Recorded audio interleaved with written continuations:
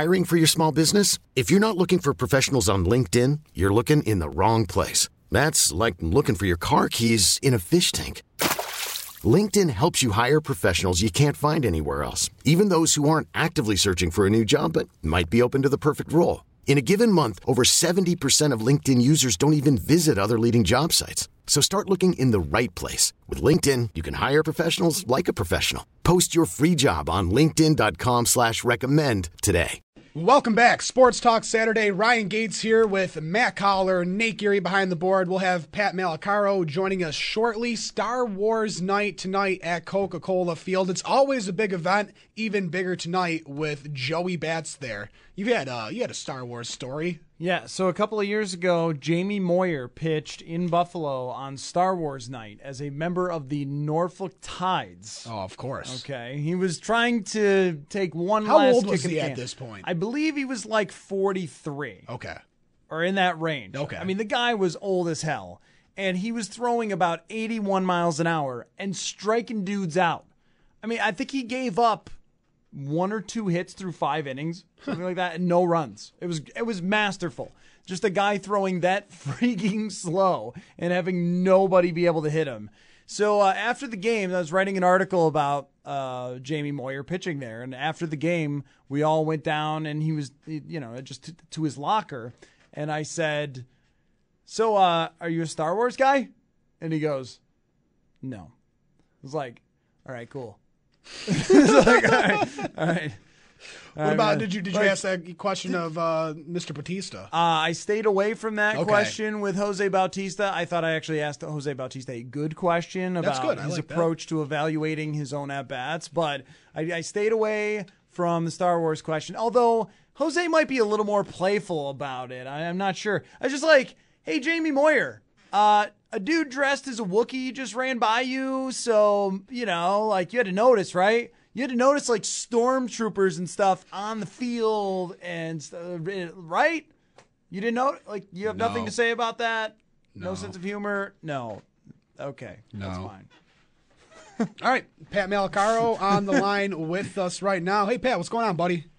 Hey, guys. The question actually did come up with Jose Bautista after his 7 innings yesterday. And it did? You mentioned, someone asked him, because the great crowd last night and it being a sellout tonight, he said he's not a Star Wars fan, although he might have to get a picture with one of the characters because R.A. Dickey, the former Bison pitcher, now with the Jays, huge Star Wars, Game of Thrones fan, loves all that type of that genre, and he said maybe he'll have to get a picture and show it to R.A., and maybe R.A. will help him watch the movies and get into a little bit, so who knows. Jose Bautista has a really interesting way of answering questions, and I asked him a question yesterday, and a bunch of other people did, and his responses were all good. I went back and listened to the whole thing. I mean, there were some cliches in there, but there was legitimately thoughtful comments from Bautista, which is what he's known for, is being a really interesting and smart player. But I do enjoy that he sort of he'll jab you a little bit on a question. It'll be like, "So, Jose, what position are you going to play tonight?" And he'll be like, "Why don't you ask the manager?" "No, I'm just kidding. Right field." Just like he'll do that because I think he must have realized after a while, Pat, and this as a reporter and someone who asks questions, that there's just like, no more sort of, queasiness feeling than when an athlete sort of, gets annoyed with you at a question or is really condescending and it's just like, "Oh God, what's going to happen here?" And then Bautista's like, "Nah, just messing with you." That was like almost every answer yesterday.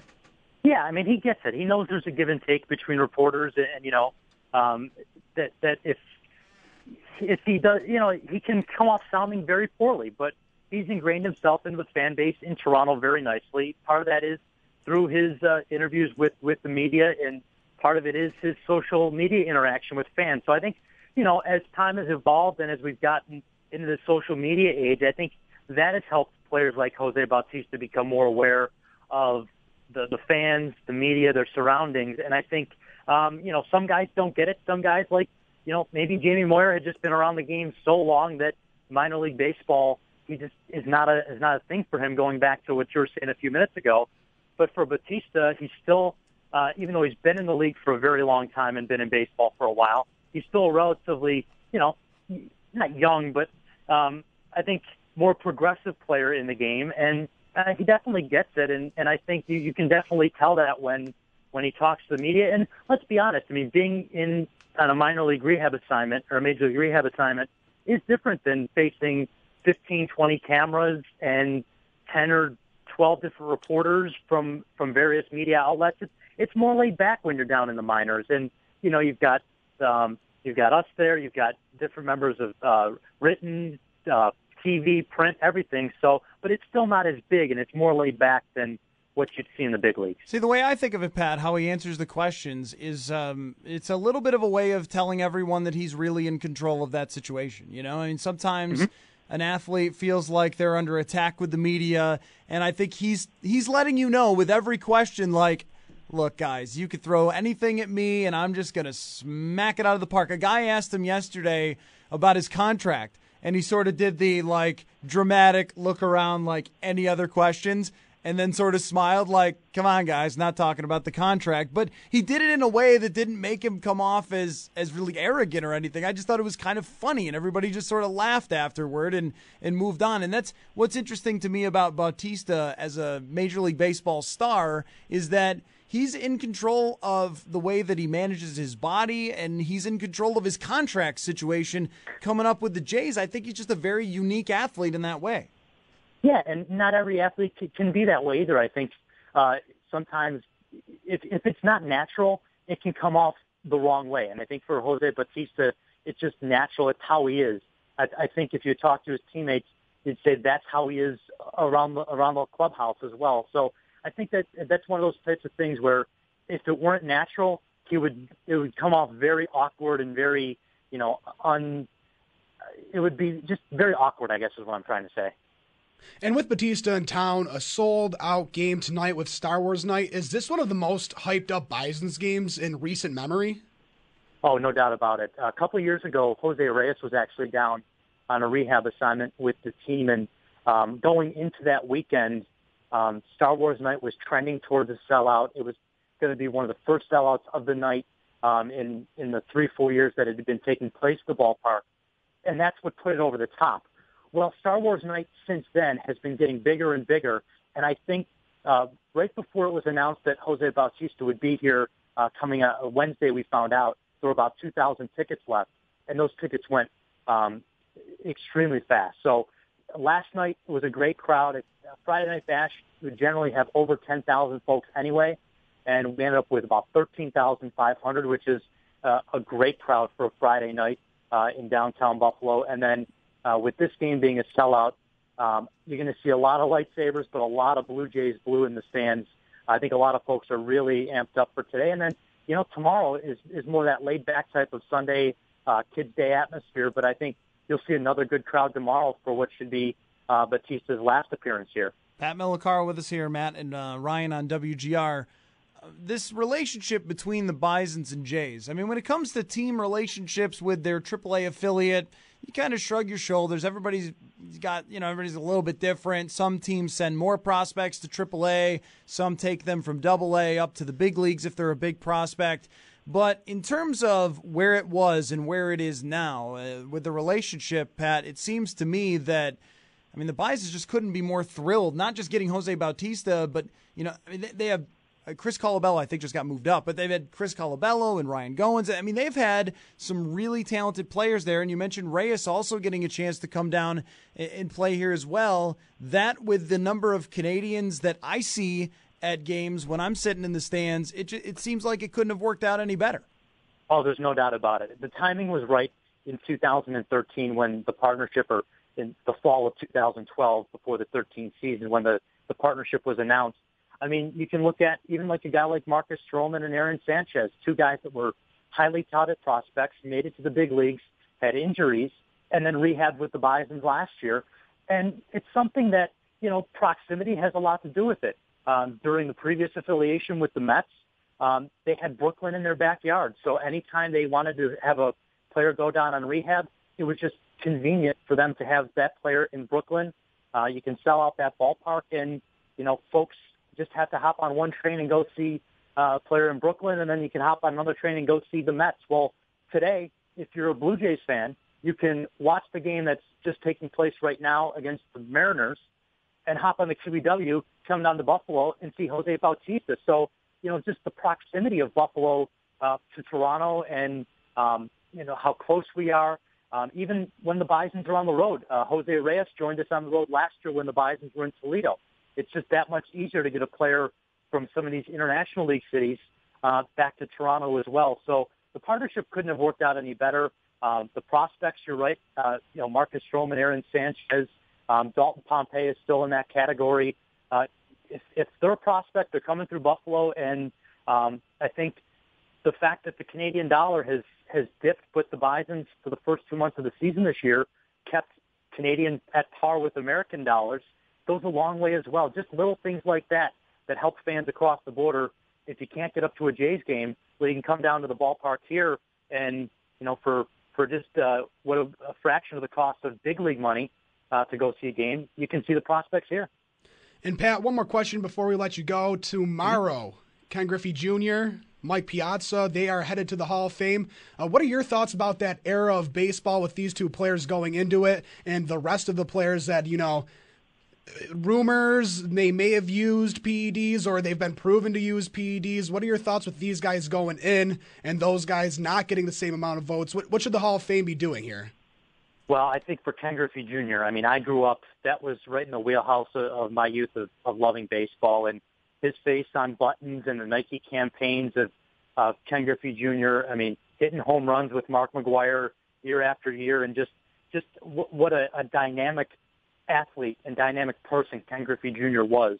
It wasn't a question of if, it was just a matter of when he'd go in the Hall of Fame, and I think there's no more deserving player from my childhood than Ken Griffey Jr. to go in the Hall of Fame. And, for Mike Piazza, look at what he did as a Met, not only as a player on the field, but with the fans in New York and everything that happened with September 11th and how he was one of those players that really helped unite the city and the fan base along with the Yankees in 2001. And I think there's no two players that are no more deserving of being in the Hall of Fame. And, you look at did they or didn't they in terms of other players. I think we're to the point now, at least for me, I've evolved on this question. I've gone back and forth. There's just too much uncertainty out there to hold it against everybody. You've got to just judge based on what we know, and you can't go off of speculation and maybe or maybe not. If a player was good enough, that era of baseball, the steroid era, is tarnished. But it doesn't. You can't keep some of the greatest players of that era out of the Hall of Fame, in my opinion. That's just how I feel about it. All right, thanks a lot, Pat. Have a lot of fun tonight, buddy. Thanks. Just one more thing. If I just mention this, the gates open for tonight's game at 4:00 for Star Wars night. If folks are coming out to the game, you're definitely going to want to get there early. The box office is already open. Will call's open. If you wait till 4 or 5 o'clock, there might be a chance that you're stuck in a line for a while. So if you're coming out tonight, just take a few extra minutes, get down to the ballpark early, and hopefully get into the park plenty early for the game tonight. All right, you can catch Pat on ESPN 1520 later. And Pat, thanks for taking the time to join us this Saturday. Thanks, guys. Pat Malacaro there, ESPN 1520. 7:05 start tonight? Oh, first pitch? Ask me that. 6:05. 6:05? 6:05, right? That's why we got Nate in there. He's I'm the one always with the doing information. it. So. I was just pulling that up because he said get there. They open at 4. I was like 4, 3 hours early, but no, it's 6:05. All right, well that's good. I've had that happen before where I assumed a game started at 7:05 and showed up at 7:05. I'm like, man, why is everyone here early? And then you look out and they're playing baseball. I'm like, okay, that's why. I think I missed something. I have an NFL question for you, okay, fellas. So we're almost at camp next week. Yes. Have you guys thought about how everyone else stacks up against the Bills yet?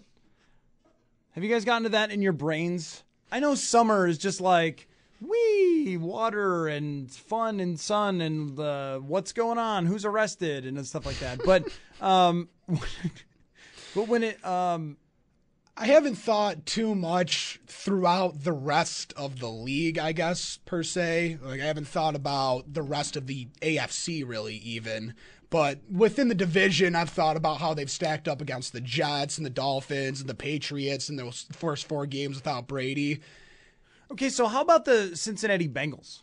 Because I see the Bengals as better than the Bills. So. Really? Okay, so here's what I'm thinking about. That, all right, I know Brady is suspended for 4 games, but as we go into this trying to figure out what are we doing at training camp the whole time, we're trying to project what the team is going to do and what they're going to look like. But a big part of that is how everyone else does. I mean, Bills go 8-8 last year. It's the worst thing ever. Some other team makes the playoffs at 8-8. I mean, I don't know if that happened last year, but it happens all the time, happened, right? Right. Did it happen last year? No, I think it was 9-7 last year with the Texans. 9-7. The Washington did, and yes, the Texans. Right, they won their division at 9-7. Sometimes teams make it. It's 7-9 has even happened. So I'm trying to figure out which teams I should see as the biggest wild card threat.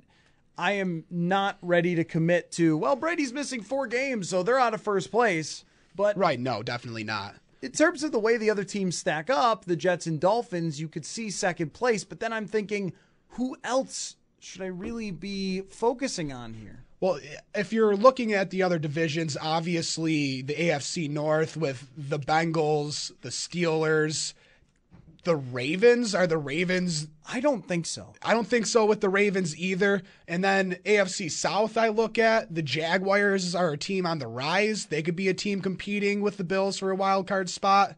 The Texans are still right there. What's going on with Brock Osweiler? The Colts, Andrew Luck is going to be coming back. He's a great quarterback. Is he going to struggle as well as or as hard as he did last season? And then even you're looking at someone like the Oakland Raiders, another team that's on the rise. Their defense looks like it could be a top 10 defense pretty easily. Derek Carr looks like a quarterback that could lead you into the playoffs and win you a game or two there. So I feel like there's a lot of teams that the Bills are really going to be competing with for those wild card spots. I look at the Jaguars, the Raiders, the Texans, and Colts, chief among them. Pick 2. Pick 2? Pick 2.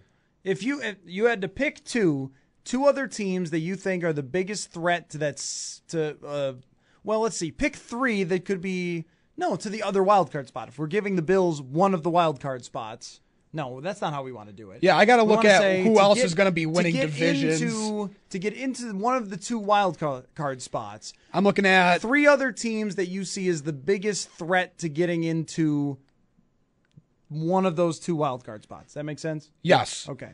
I will say the Bengals because I feel like the Steelers will win that division. Okay. So definitely the Bengals.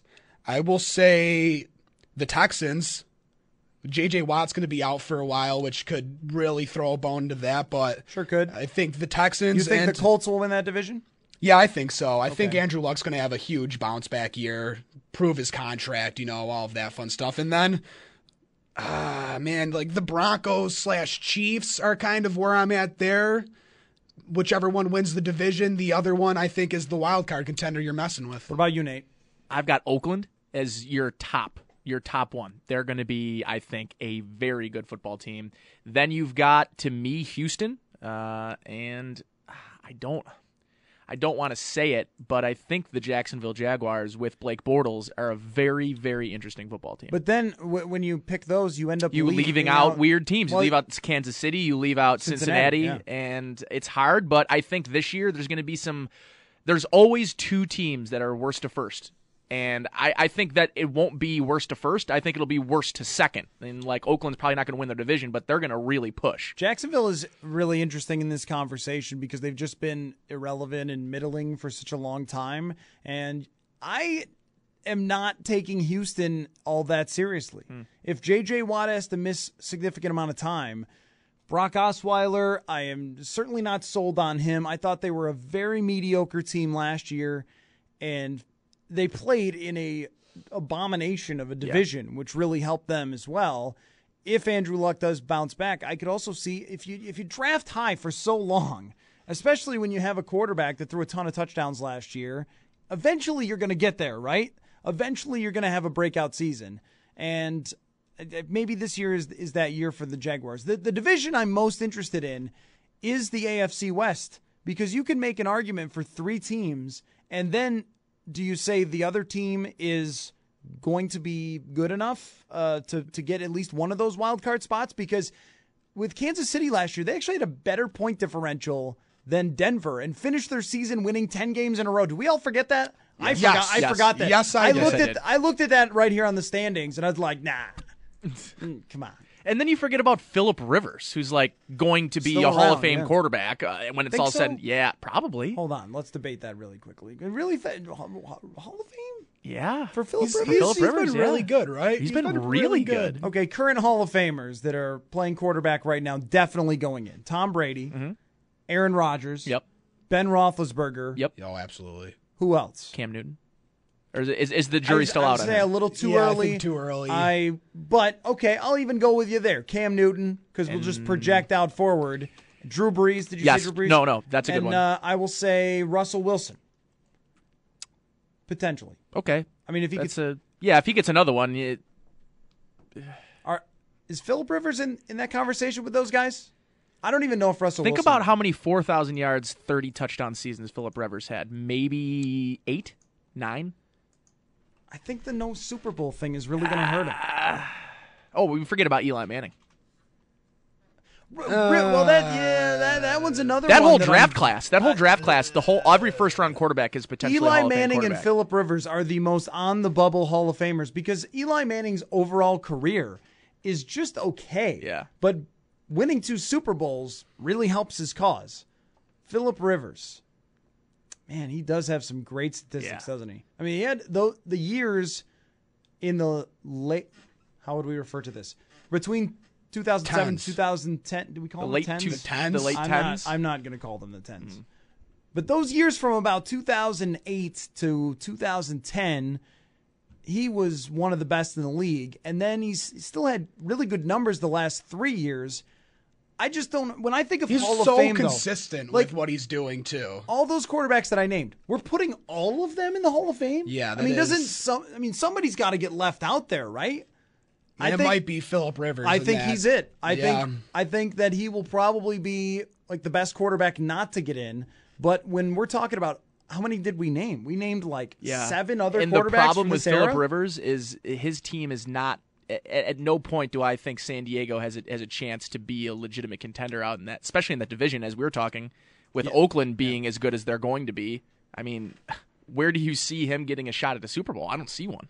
Yeah, and you look at his stats, it has to average out to literally like 4,000 yards and 30 touchdowns from about 08 to this past season. Yeah, it's like such consistency, but the way that quarterbacks have been playing in this generation, you're right. Like someone is going to have to get left out, and he's never truly made that huge stride in the big games. We always talk about the big game quarterbacks, and he's just not that big game guy. Well, I mean, right, and not getting the Super Bowl it might be the factor that you have to weigh in when you're just trying to decide, all right, is this guy in or not? Because, I mean, am I really putting in from just this era right now 6 or 7 guys? I mean, I'm going to have to That's make a not decision. even considering Peyton Manning, who Yeah, but retired last year. Think about this, though, is the past 20 years, how many running backs from the eras of the 70s and 80s were elected in, and how little quarterbacks were. Yeah. Now we've completely switched. Now I think you'll have maybe 2 or 3 running backs from this era that go, Adrian Peterson and maybe Marshawn Lynch, maybe? Yeah, that's a big maybe. That's a big maybe. So, like, you have almost no running backs, so now the quarterback field is a little bit more plump than it was before. So it's tough to say. It is tough to say. Coming back, Bills training camp a week away. 1 week away. Stephon Gilmore.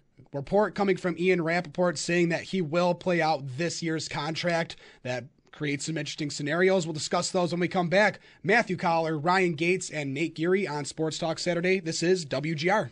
It's not just about last year. Granted, they obviously had a great offense. They led the league in rushing, but it's his defense. His track record in the past recent years is not great. He hasn't made the playoffs since 2010. He hasn't had a winning record since 2010.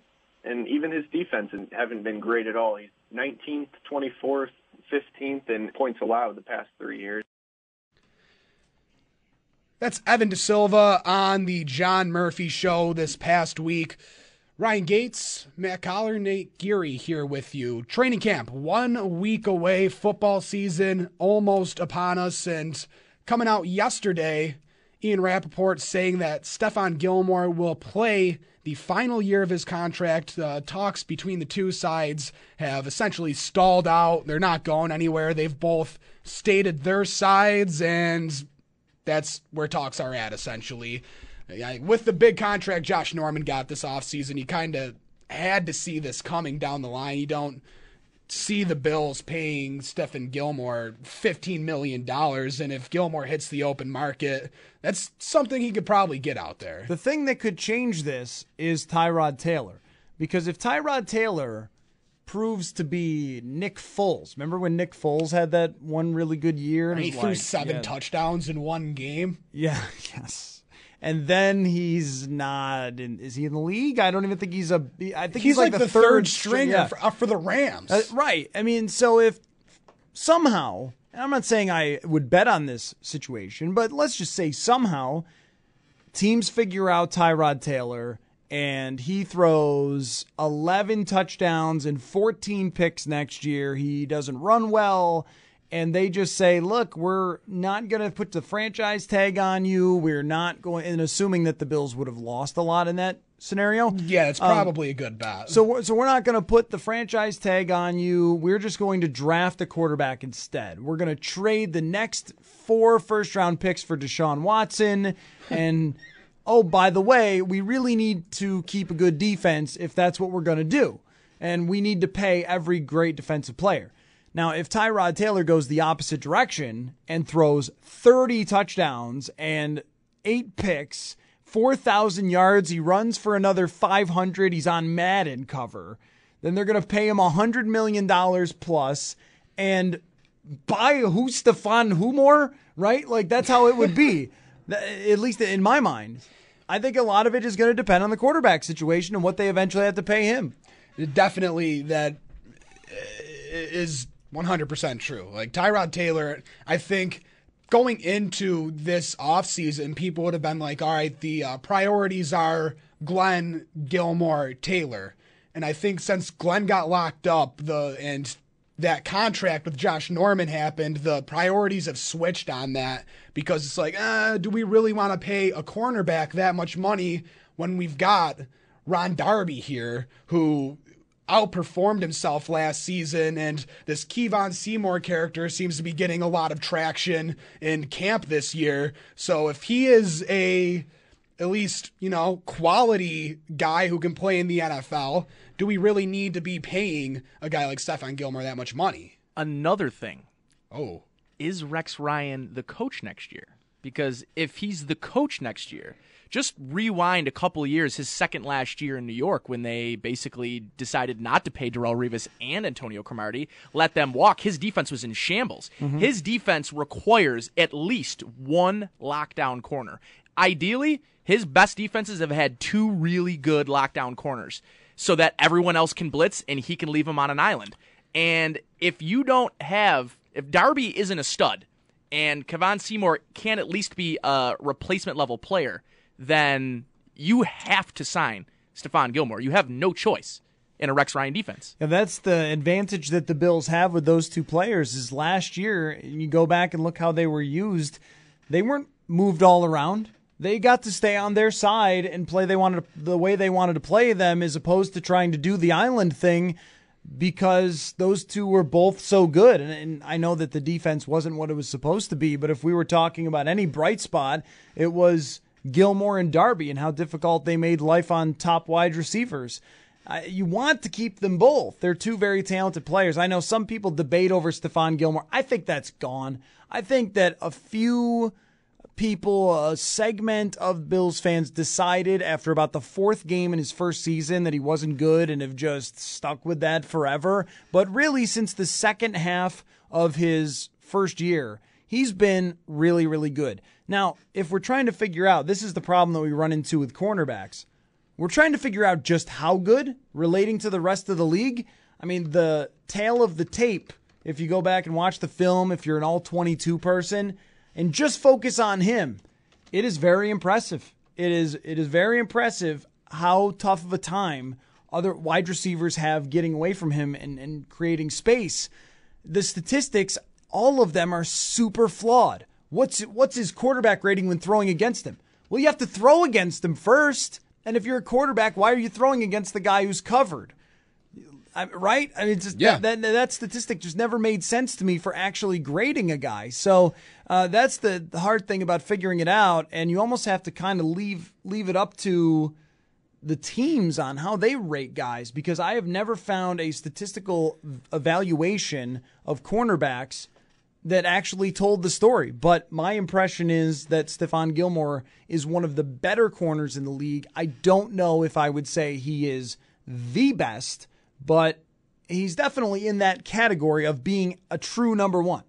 Yeah, you look at what this whole time, and you said it there. The stats for cornerbacks are so hard to judge because people want Jairus Byrd, his first year with the Bills. He had 8-9 interceptions in half a season. Everyone's like, oh, look at this guy. He's a playmaker. He's a ball hawk. And Gilmore doesn't get that credit because he's not a big interception guy. But if he's sticking to the guys like glue and they're not getting anything thrown to him, that game against the Giants last year with Odell Beckham Jr., how many times did Odell Beckham Jr. even get targeted in that game? I know we only had a couple catches, but that's one of the star receivers in the league that people like to talk about as elite. And Stephon Gilmore absolutely shut that guy down. Yeah, and I mean, you kind of have to go to a value scale when you talk about corners. And you have to talk about, like, it's so hard to judge. And these are the same, things people talked about Ron Darby last year in the draft when he was coming out, is that nobody threw to him. So was it because he was so good that he was shutting down their number one receiver that the quarterback didn't even look to his side? Or was it just because there was open guys elsewhere? So it's hard to really judge a corner based on statistics alone. You kind of really have to go to the film and really do your homework on these guys. And a guy like Stephon Gilmore, it's hard to dictate whether or not, if you're going to look at the stats and the interceptions and the pass deflections, it's hard to say this guy's the best in the league. But if you look at it, like you said, they didn't throw at him when he was covering Odell Beckham, and that should tell you more than any interception ratio can tell you or stat can tell you. It is a good question when it comes to the Rex Ryan factor, though, because if he really loves Stephon Gilmore and puts a very high value on him, that may end up with a little bit of friction between the general manager and the head coach in this situation. Because if the general manager is saying, look, I'm sorry, the guy just wants too much freaking money, and Rex Ryan is saying, I need him. One of the themes from New York was Rex Ryan wanting to have more control of the roster than he actually had, and how much headbutting goes on there. And I think we've already seen a little bit of friction there, already, even going back to last summer. And what do you see with Gilmore? We talked a little bit about this off the air. Showing up to training camp, you think he's going to be there right from day one? Yeah, I think he will be. I mean, I think it would be silly of him to make any sort of statement. I mean, especially if he's going to play the contract out. Like, what does it matter at this point? I mean, just you want to be in the best possible shape you could be in to earn a contract, whether it's here or somewhere else. I would think. If I was his agent, I would say, go play, be great, put up great film, and then get paid by somebody. Like, who cares whose laundry you wear? I mean, if I'm from his standpoint, maybe the guy loves the heck out of Buffalo, which is great. But, I mean, if the Cowboys want to pay me, or if it's the 49ers, just whatever, money's green. I'll take it. So go earn it. Yeah, and the thing about Stephon Gilmore that you love is that, as we talked about this morning, there's just no off-the-field issues. The guy he's not going out on Elmwood every Friday and Saturday night. He's kind of just put his head down and work. He's a blue-collar kind of guy. And to see a guy like him leave would probably hurt a lot of people because he's just Buffalo's kind of guy. But at the same time, it really is a business. And that's what I talked about this morning on my show. It's like, at the end of the day, you do want to pay him what he's worth, but at the end of the day, you're also running a team and you're trying to be competitive in one of the toughest divisions to win in the NFL. And you can't do that by paying a cornerback $14 million. You just can't when you've got everyone else you got guys like Marcel Darius making the money he's making, and Cordy Glenn, and Charles Clay, and Shady McCoy, and then you're thinking, like, well, where the heck are you going to sign Sammy Watkins in 2 years when he comes up for a contract? So you just have to view it in a future outlook. You can't just look at what he's going to do for you this year and next year. It has to make business sense before it makes sense for you to sign a guy who's worth the money, but maybe you just can't afford to pay him. All right, training camp 1 week away. I'm sure we'll have plenty of talk about it coming up this coming week. Just a reminder, Thursday, John Murphy Show will be at training camp at their new slot, noon to 3 if you're a Rome fan. He'll be over on ESPN 1520, so you can check him out there. Coming up next, a little NASCAR talk. Dave Buchanan, he'll be joining us. He does Fast Track on Sunday nights. He'll join us next to talk about this Jeff Gordon coming back from retirement to drive Dale Earnhardt Jr.'s car. What's that all about? We'll ask Dave coming up next. This is WGR. Final segment here, Sports Talk Saturday. We've got Dave Buchanan joining us right now. He does Fast Track on Sunday nights. Dave, what's going on, man? Hello, Dave.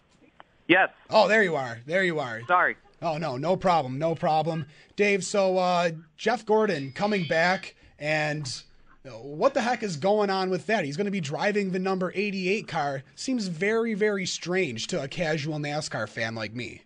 Yeah, it's a little weird. It caught me by surprise, that's for sure. The fact that Dale Earnhardt Jr. is dealing with concussion issues for the third time in his career, and then B, Jeff Gordon is coming out of retirement. It definitely caught me off guard. I thought once Jeff hung up the helmet after last season that you wouldn't see him in a NASCAR race again. He'd move to the role of television commentator.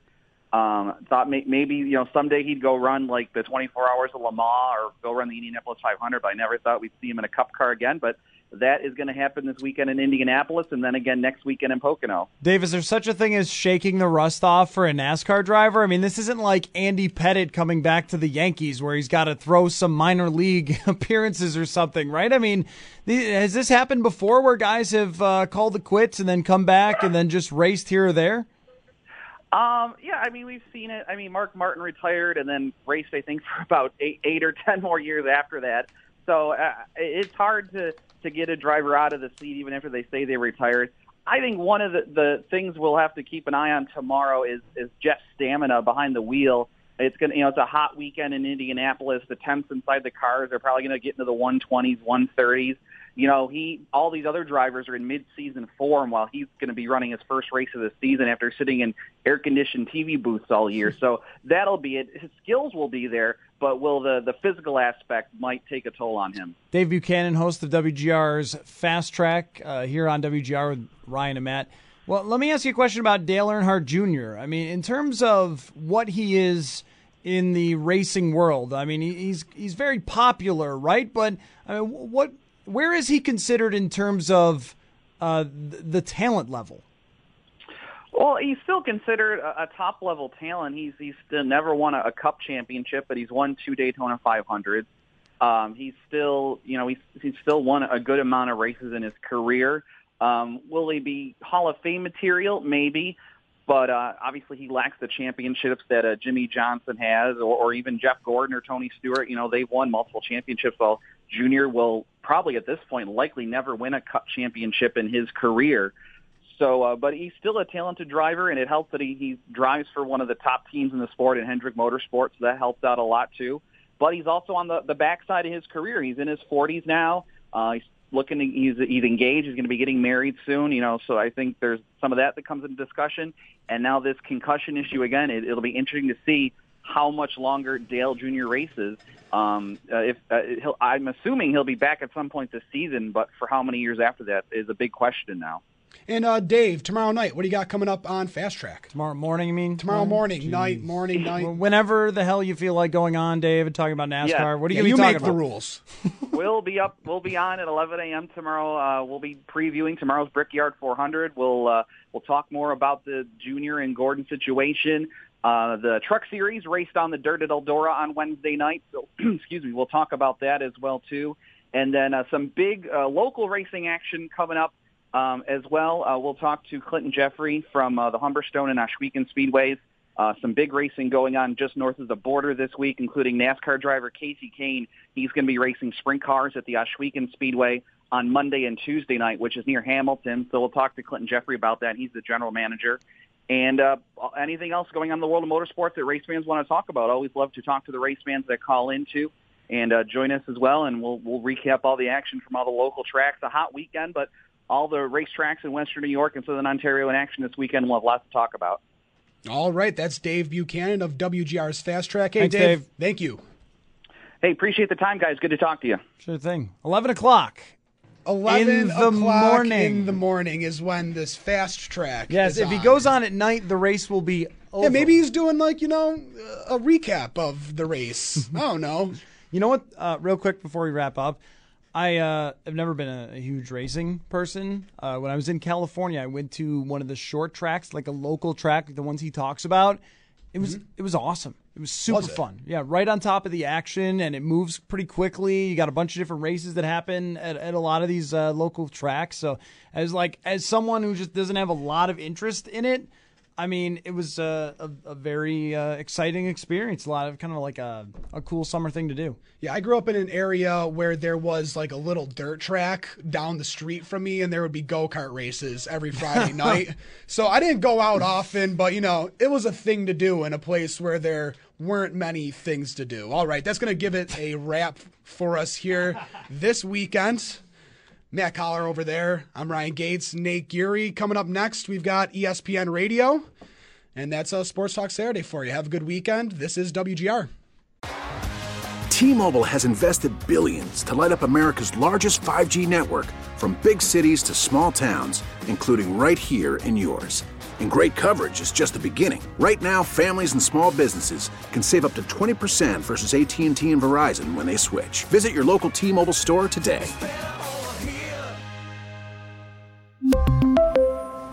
Plan savings with 3 lines of T-Mobile Essentials versus comparable available plans. Plan features and taxes and fees may vary.